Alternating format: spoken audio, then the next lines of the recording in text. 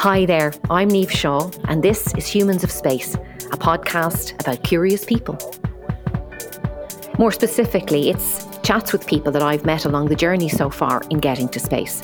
People from many parts of the world, people who've inspired me, people who do interesting things, know interesting stuff, have figured out great things, or people who want to change the world. Curious people who are happy to chat with me about their lives, their passions, and explore together what drives us to be the people we need to be. I like to think that Humans of Space is a blend of space, science, curiosity and creativity for ears of all kinds. But I guess that's up to you to decide.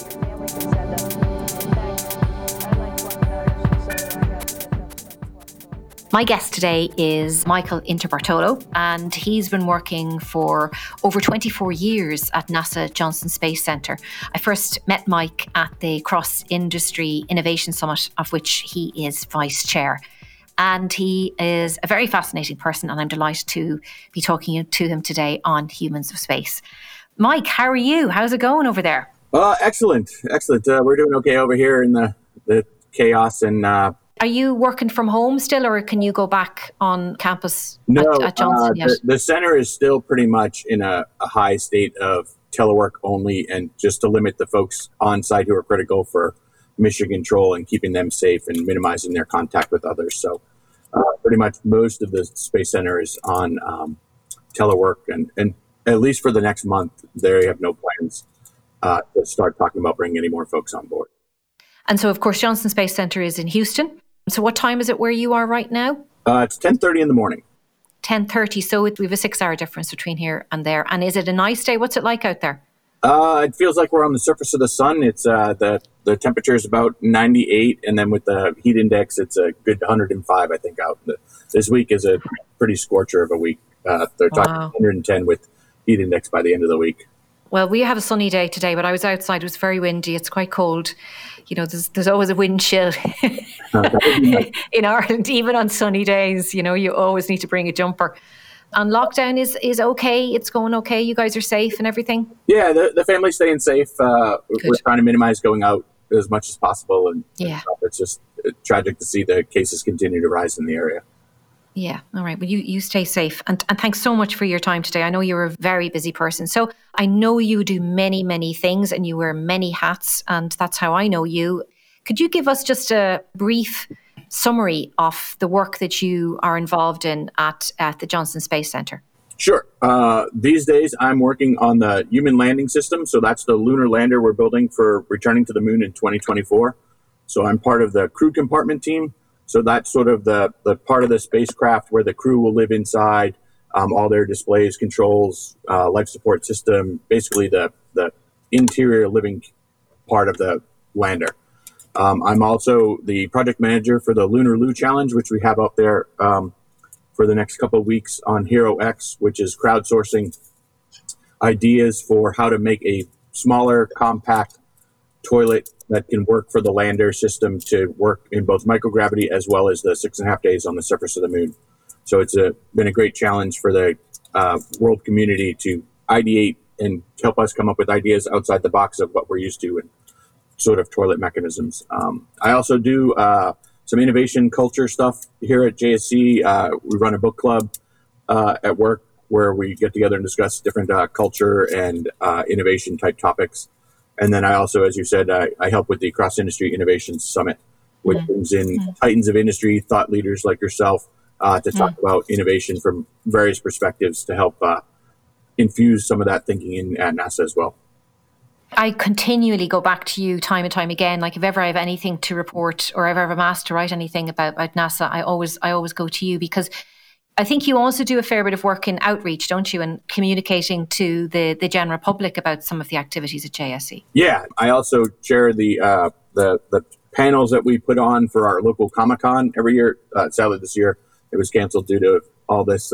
Usually it's Memorial Day weekend here in Houston. It's about 50,000 folks come in from around the world, and we have 3 days of NASA topics there. We try to make them relevant to the Comic-Con pop culture community, not, highly technical talks and all that.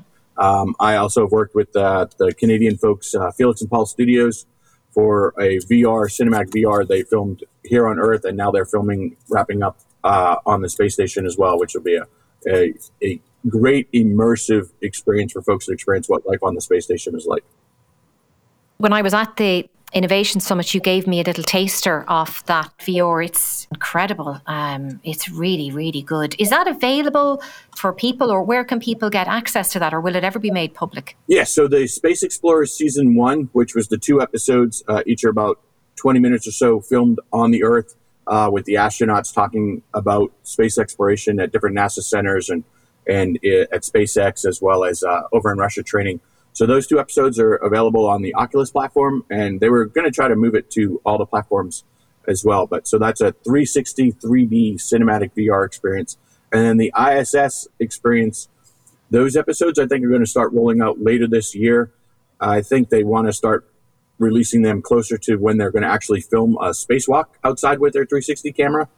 So by the end of this year, hopefully some of those episodes will start rolling out, and that'll give you really life aboard the space station. They followed the expeditions of David St. Jacques, Jessica Meir, and several of the other astronauts. And so it just helps folks understand and feel like they're there on the space station, because it is 360 virtual reality. And so you feel like you're working side by side with the astronaut and just going through life with them aboard their expeditions on the space station.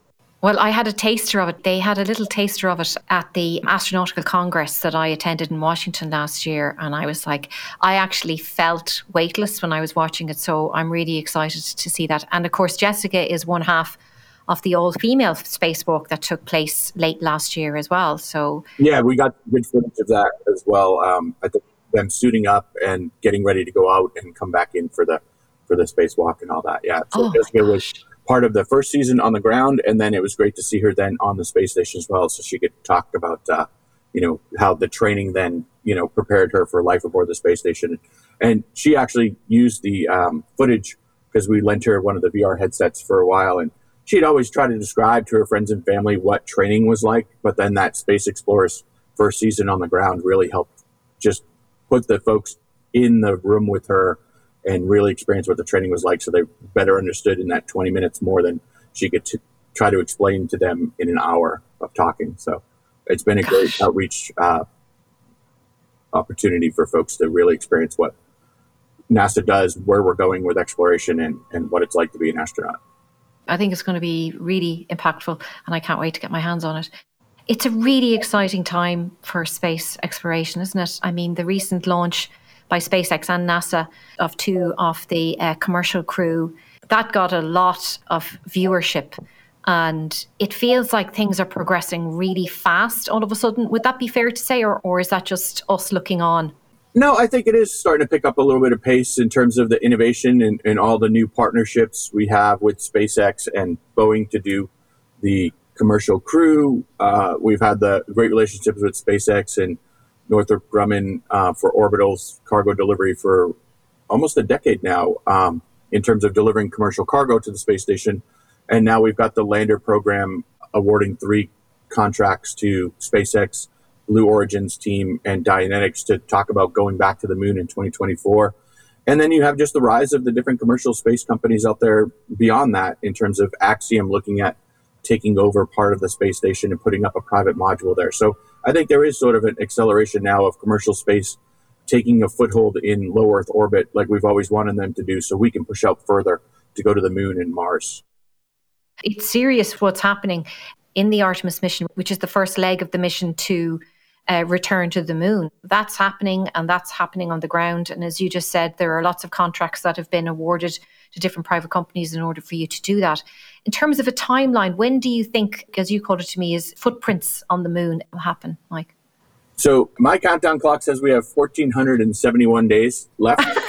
So what year is that? I think the official timeline, I'm set more into July to give us a little bit of schedule margin there, but I think the official launch dates for when the landing would occur they're looking more at an October, November 2024 timeframe.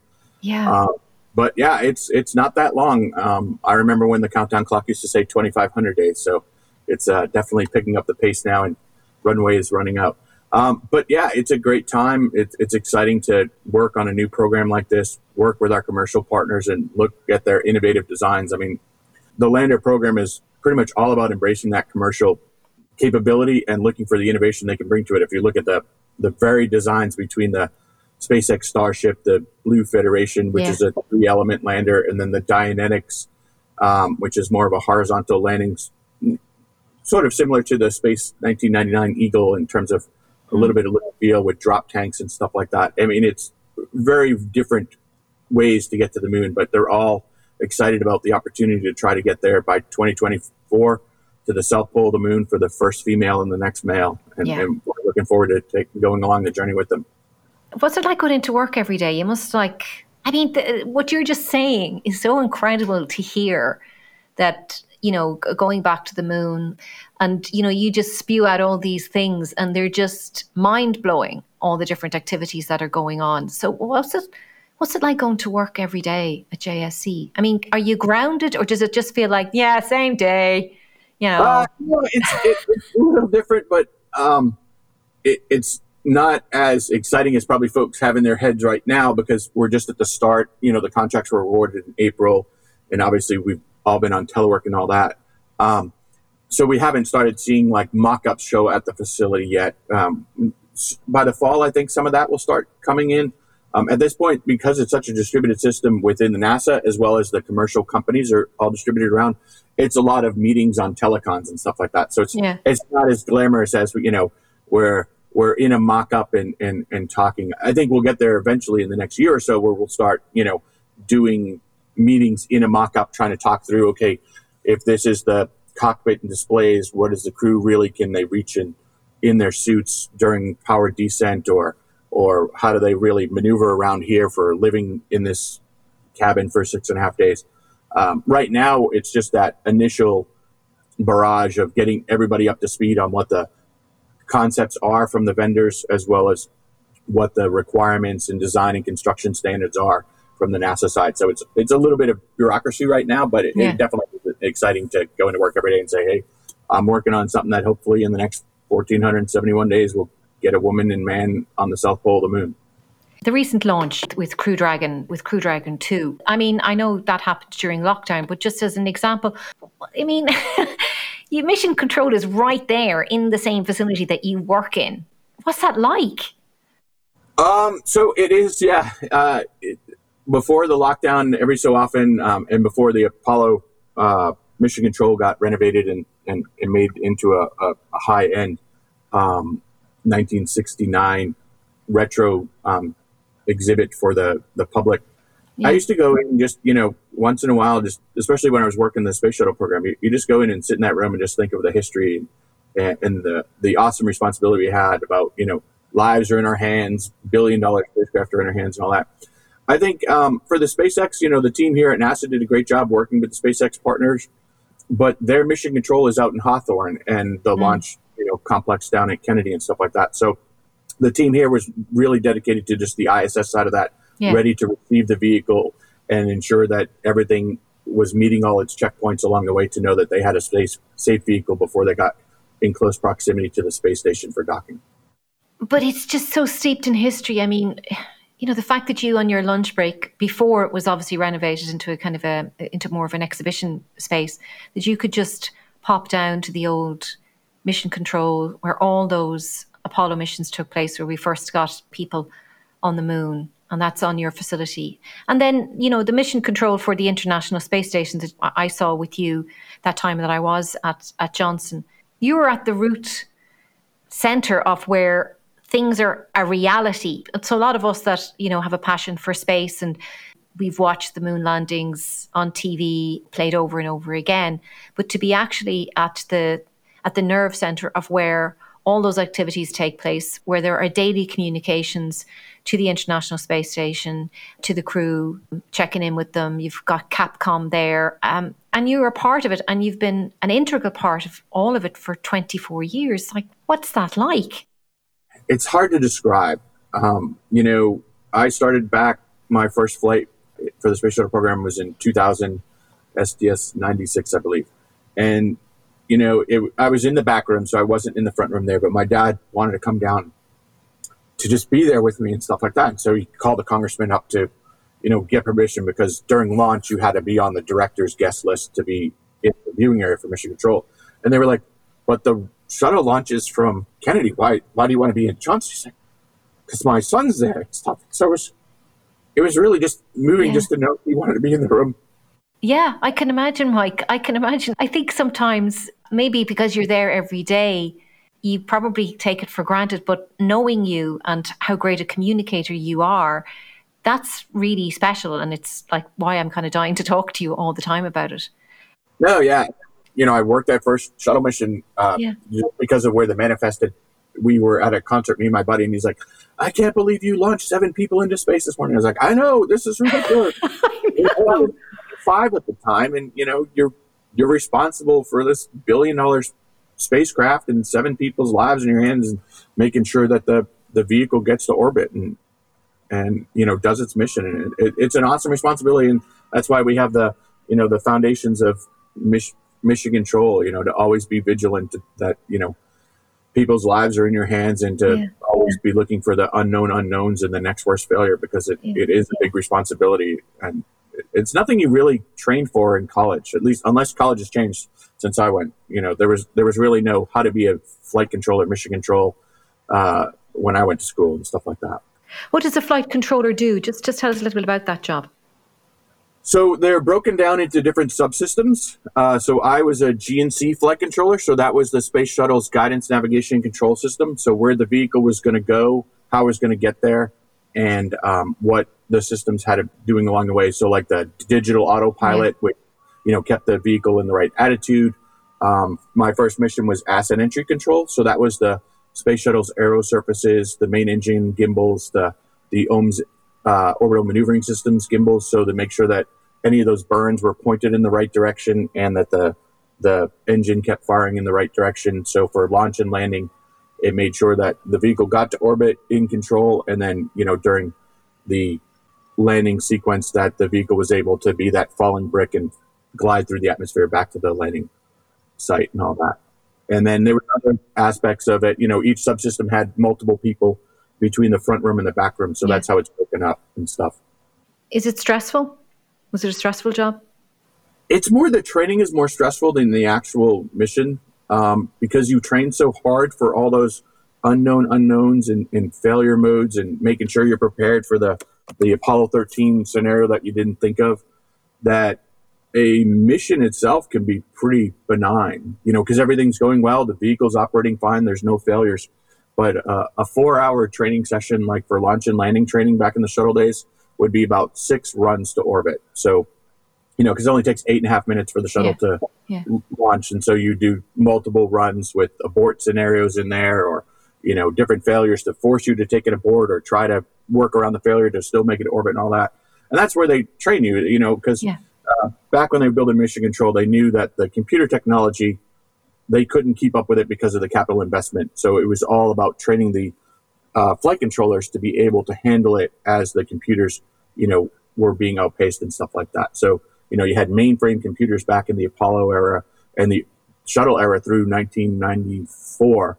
And then we got to DEC Alpha workstations, which gave us color displays and displays that, could turn yellow to sort of catch your attention in your scan pattern, because you're looking at about 4 monitors, and so you're looking at all this data, so a color like a yellow would catch your eye to show, hey, this sensor is getting a little out of whack, maybe you need to do something, and red if it really went bad and stuff like that. So the simulations and training is really like the crucible to break you down, make sure your communication skills and what your failure impact workarounds are, as well as where your problem fits in the larger picture of the room. There's a lot of that situational awareness that has to be taught in there, because you may have a small sensor problem, but the vehicle may be coming apart and you're not the high priority to save the vehicle at that point. And so then the actual missions can be pretty benign, and everything is kind of, I don't want to say boring, but it just is 9 hours of watching the data, making sure the crew's on the timeline and that they're safe and that things are going fine, but you're not really working any big problems depending on how your subsystem is operating. How long would you be on the desk at any one time? Typically, we do 3 9-hour shifts a day. So that gives you, with an hour handover at the beginning and the end, that covers the 24 hours in a day. So it's, a shuttle mission was about 14 to 16 days, depending on weather at the end of the mission. So you would work, typically we didn't work more than 12 days in a row. They would give you a break and bring in a team 4 to sort of rotate and shake things up, just because we found that after 12 days, sometimes folks got a little fatigued, especially, because the prime working hours could be midnight to 9 a.m. and stuff like that. So it's not a 9 to 5 job. It's shift work, and it's, depending on orbital mechanics and other ground stations and what payload you're flying, the prime hours could be in the middle of the night. So it's tough to stay on that for too long, and not go a little bit stir crazy and start to zone out. Yeah. Was it competitive to get that role? Did you have to prove yourself in order to be considered for that role, or was it one of the very first things that you did when you joined? So I actually started at the Goddard Space Flight Center up in Maryland while I was in grad school as a volunteer. And so from 96 through 98, I was up there in Maryland. And then in 98, the Johnson Space Center was ramping up to get ready to start building the space station. So they needed more flight controllers. So I got recruited to come down to JSC. I got put in the GNC group. And then it's all just how you do. You have to be self-motivated to go through the workbooks, to sit on console and do the on-the-job training and side saddling to learn the system. And there's different training workbooks and guides along the way. And then you have your cert sims, which, like I said, throws the kitchen sink at you. And so usually there's only one person in each flow at a time. So I got assigned to asset entry control for my first position. Another guy was backroom orbit or sensor, stuff like that. So for the GNC, since there was 5 positions total, you could have 5 people in their different flows at the same time. So it was kind of competitive into when you finished a cert, which cert you would go into next. Were you next in line for the orbit front room, or would it be better for you just to go to the next backroom position for launch and landing, because that was coming open and stuff like that. But then you had to pass those certifications to then get qualified, and then you get your mission assignments from there.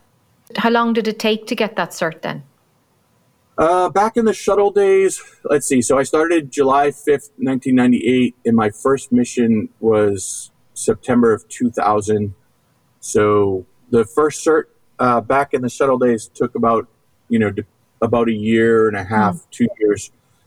Some of the other positions, I think like the FIDO, which is the Flight Dynamics Officer, some of them to go through all their cert flows take 10 years to get to that front room position for launch and landing.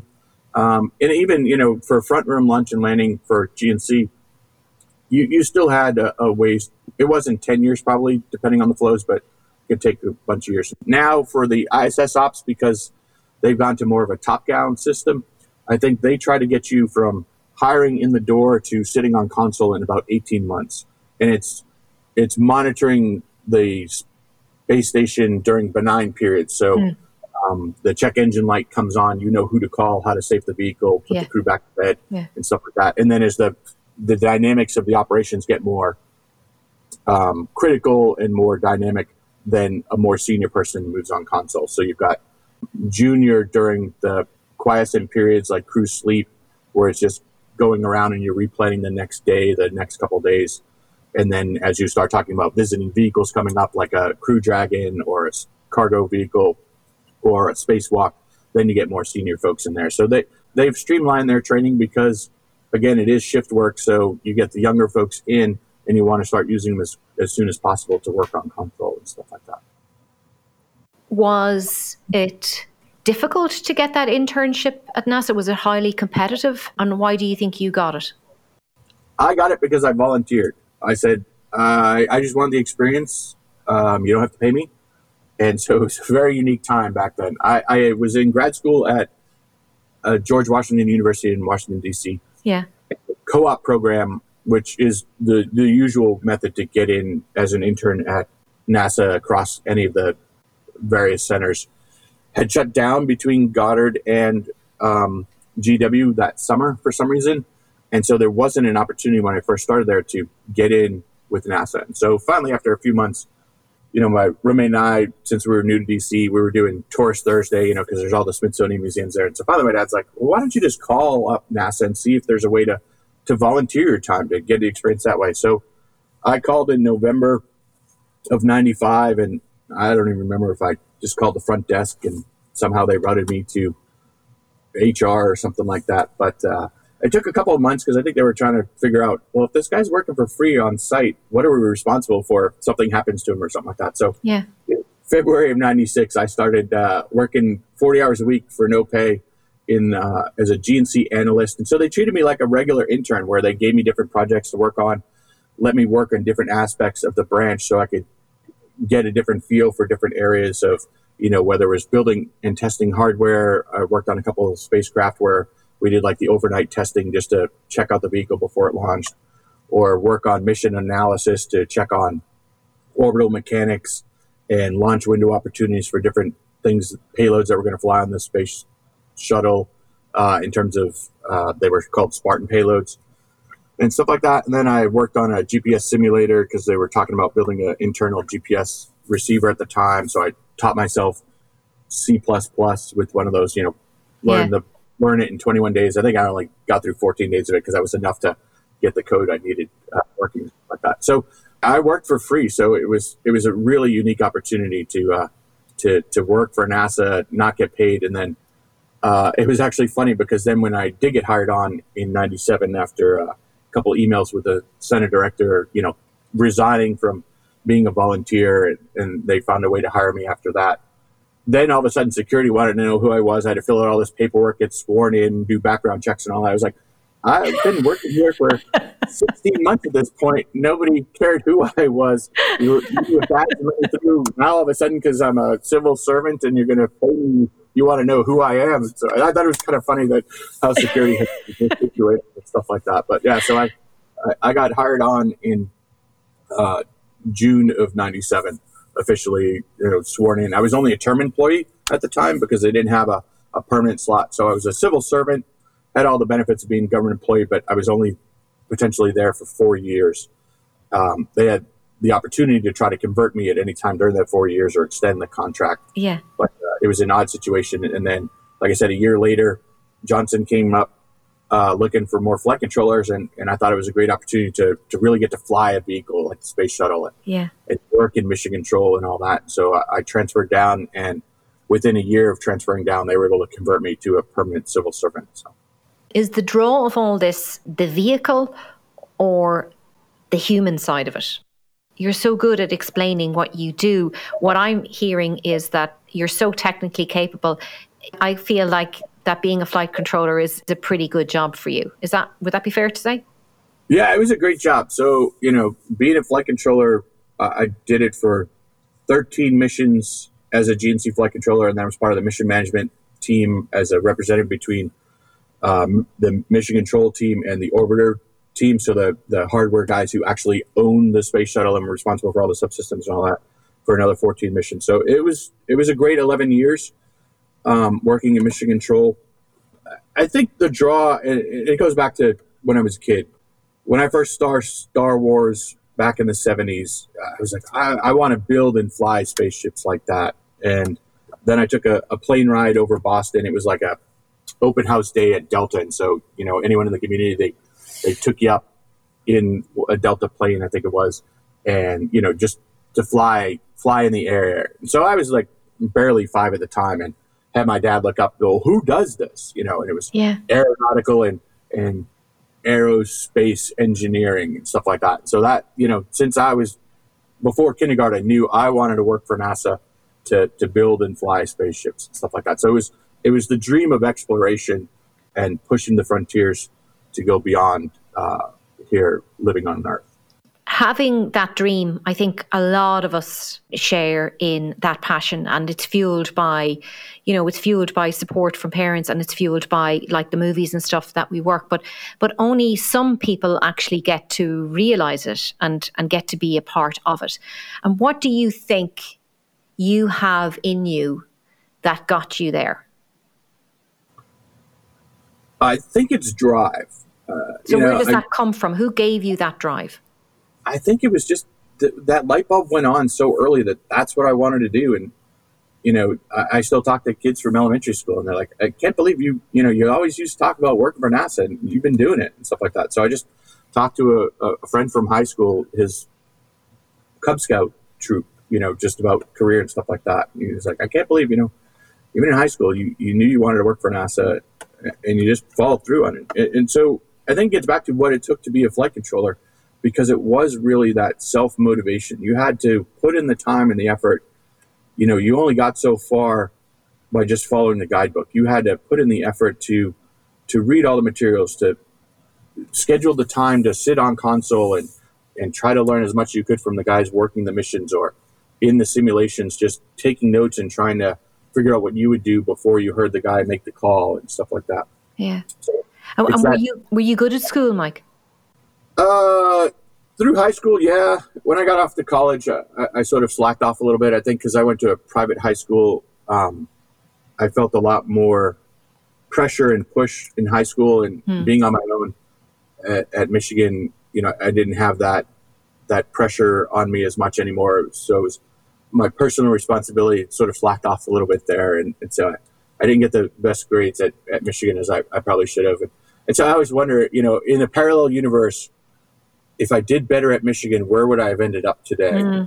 Yeah. I was like, I'm not sure that I really care, because I'm pretty happy where I am working for NASA for 4+ years. So, stay in school and do well, because not everyone will have the unique opportunity of volunteering at NASA to get their foot in the door like I did. So it was a very, unique way that I got to where I am today that most people probably wouldn't be able to replicate. So get good grades and study hard. That's all I can say. Did the technical subjects come easy to you then in high school? Yeah, I think they did. And even though it was a college prep school and you had to work hard, I think that I got the concepts and I got the technical stuff came to me. And so it wasn't a struggle, but it was, because I had my parents bearing down on me and high school was pretty strict. Then when I didn't have that pressure, that's where I sort of ran into problems in college and stuff. It doesn't really matter, because you got where you wanted to. And in a way, I don't think you need to have pressure to excel either. You're seriously technically competent. You knew from a really young age what it is that you wanted, which is a huge advantage. Are you a curious person? Was that something that was always in your life, just like figuring things out, or where did that kind of start? Yeah, I think so. I mean, I went to space camp twice. That was a great experience, to really feed into that passion for space and see what it was like to be, an astronaut or work in mission control and do an underwater EVA. I got to suit up and do the pool training there in Huntsville and stuff like that. And even to this day, I read a lot of sites looking for new technologies, and I have a giant database in Airtable about just laying out like all these different new technologies and where I see them potentially infusing into NASA to help us move forward and for exploration and achieve the goals we want to do. It's always like been an issue where I'll bring up a topic and sometimes management just can't see the vision of it yet. And then like 6 months, a year later, the light bulb finally comes on to them, just because I don't know if I've just been such a futurist in terms of looking at where the potential is to go, that I'm a little bit further out there than some other folks are and stuff like that. But yeah, I spend a lot of time on the different forums and reading the articles on, because space exploration is hard. I mean, I don't want to be glib about it, but there's a lot of stuff we need to master before we can really talk about a permanent colony on the moon or pressing out to Mars in terms of, expedition logistics and seeing where 3D printing is going and AI, so that, the further you get out, you need that mission control in a box, just because the time criticality of a hazard on Mars, you just can't wait 20 minutes to call for help and then 5 minutes for them to work the problem, then 20 minutes to come back. I mean, that's almost an hour after we're in trouble.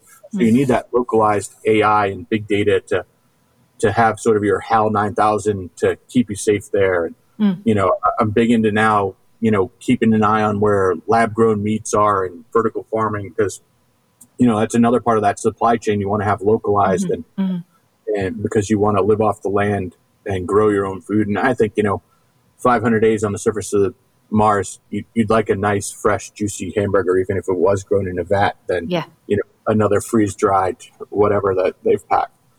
So I try to keep up with where technology is going and look for those intersections of where it may not be clear that that's adaptable for space, but I can sort of see some of those intersections and connections that some other folks don't look for. Why do you care so much about going back to the moon and then possibly onwards to Mars? Why does it matter so much to you? Well, there was another, I don't know if it was Neil deGrasse Tyson or Bill Nye, the dinosaurs didn't have a space program, and look where they are today. There's going to be a coming cataclysm, and, whether it's solar flare or rogue comet or other interstellar, or mankind blows himself up. I think it's time to start looking to permanently leave the cradle of civilization and move out there and move out into the expanse and push forward with humanity. I mean, humanity as a whole is curious. I mean, we crossed the oceans, we learned to fly, we sent a man to the moon just because it was up there in the night sky to prove that we could. And so I think we need to keep pushing out there, and I think that's the benefit. And there's a lot of folks who don't realize that then the spin-offs from those great leaps come back into your everyday life in terms of, technology spin-offs from the Apollo era in terms of microchips and miniaturization of computers. And, the camera in your smartphone these days came from, I think, the Voyager spacecraft. JPL patented a CMOS, camera for, taking pictures on, a spacecraft, and heart pumps that came from the space shuttle's main engines and stuff like that. There's more space in your life. I wish we could put a sticker on everything that's spun off from the space program, so that folks are more aware of where that half a penny that we invest in the United States of your federal dollar into space, which doesn't go all towards space exploration. It's also making your life better in terms of farmers knowing how their crops are going to do through the Earth observation satellites and when storms are coming, and the aerospace part of NASA. The first A in NASA is aerospace. Making air travel safer and looking at now drones and others.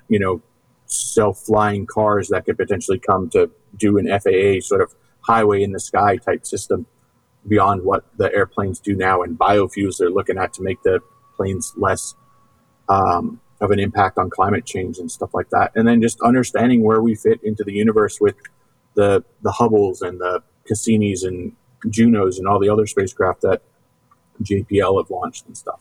Yeah. And we're almost out of time, Mike, but if you were to kind of give advice to people just about their curiosity or anything, what life lessons have you kind of picked up along the way that you have found have been of use to you?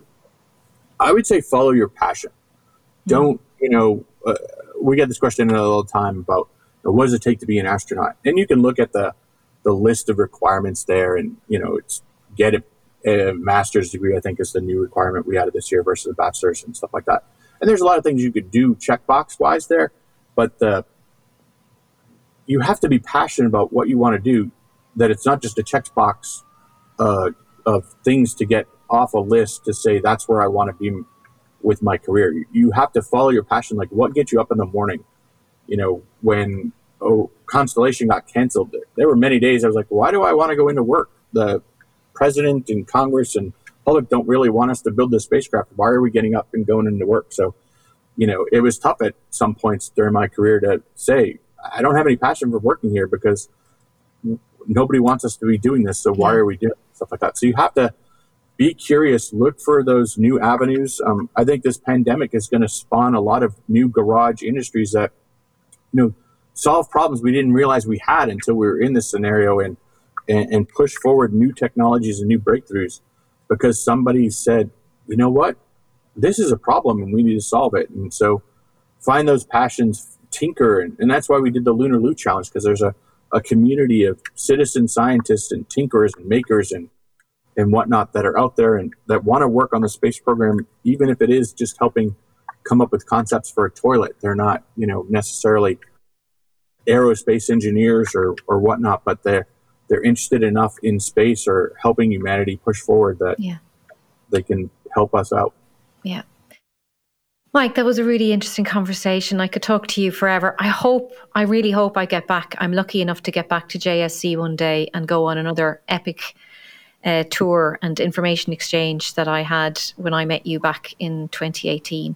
Or maybe we can get you to come to Ireland after lockdown. We'd love to have you and get you to talk. That would be great to come out about the lander program and what you're doing with NASA. We'd love it. We'd love it. Or hopefully you can get down to a launch one of these days. Maybe the next launch for the Crew Dragon mission. I don't know. We may still be in lockdown. That one. I'd love to. I mean, I had everything ready to go for the Crew Dragon 2, and then the lockdown happened. So hopefully, if everything is kind of rolled back, I will be there. I will definitely be there. But it is spectacular to watch a rocket launch. I've seen 2 space shuttles launch, and it was a moving experience. I was lucky enough to bring my dad and my son down for one of the last space shuttle launches because my son was only 5 at the time, but I wanted him to experience that before they went away. And what was that like? So it was spectacular. I had seen one from prior to that on the rooftop of a building right at the 3 Mile berm, stuff like this. But this was, with the crowd, with my son, my dad, my father-in-law, and my brother-in-law, and it was the Atlantis flight in 2010, and you see it take off, and then a couple seconds later, then you hear the sound just because it takes a little bit for the sound to travel. We were at the Banana Creek by the where they have the Saturn V building there at Kennedy and stuff like that.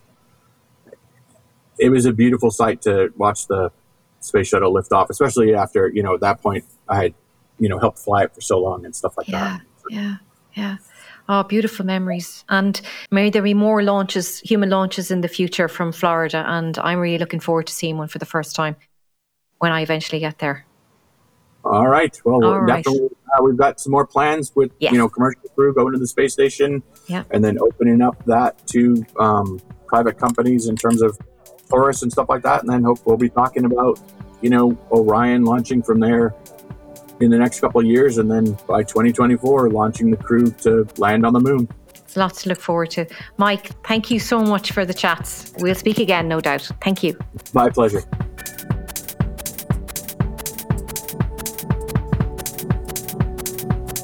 If you like this podcast, or if you like what I do, or if you'd like to know more or have a question, you can sign up for updates on my website, niamhshaw.ie. This podcast is funded by my loyal Patreon subscribers, the subscription content service that allows me to create and share exclusive videos, advanced episodes of this podcast, provide special deals and discounted offers for patrons of my work. And thanks to those patrons, I get to make the work I want to make and can continue in my mission to get to space in earnest. And in return, I get to include them all in the adventures every step of the way. I couldn't do any of it without their support, and I will be forever grateful to them. So thanks. And maybe you'd like to become a patron too. So if you would like to support my mission to get to space as storyteller, further details of Patreon's membership benefits and about this podcast, upcoming events and activities, they're all available from my website, niamhshaw.ie account. I'd love to hear from you. But we can connect in other ways too. If you're on Twitter, my handle is Dior_Niamh_Shaw. If you're on Instagram, it's Dior_Niamh_Shaw. Or on Facebook, follow my page, Get Niamh to Space. If you just want to watch more content, you can check out my videos on my YouTube channel, Niamh Shaw. Humans of Space is produced by Mark Gardner and Catherine Cunning at Oxford Sound Studio, Oxford in the UK, with music by Tom Beasley.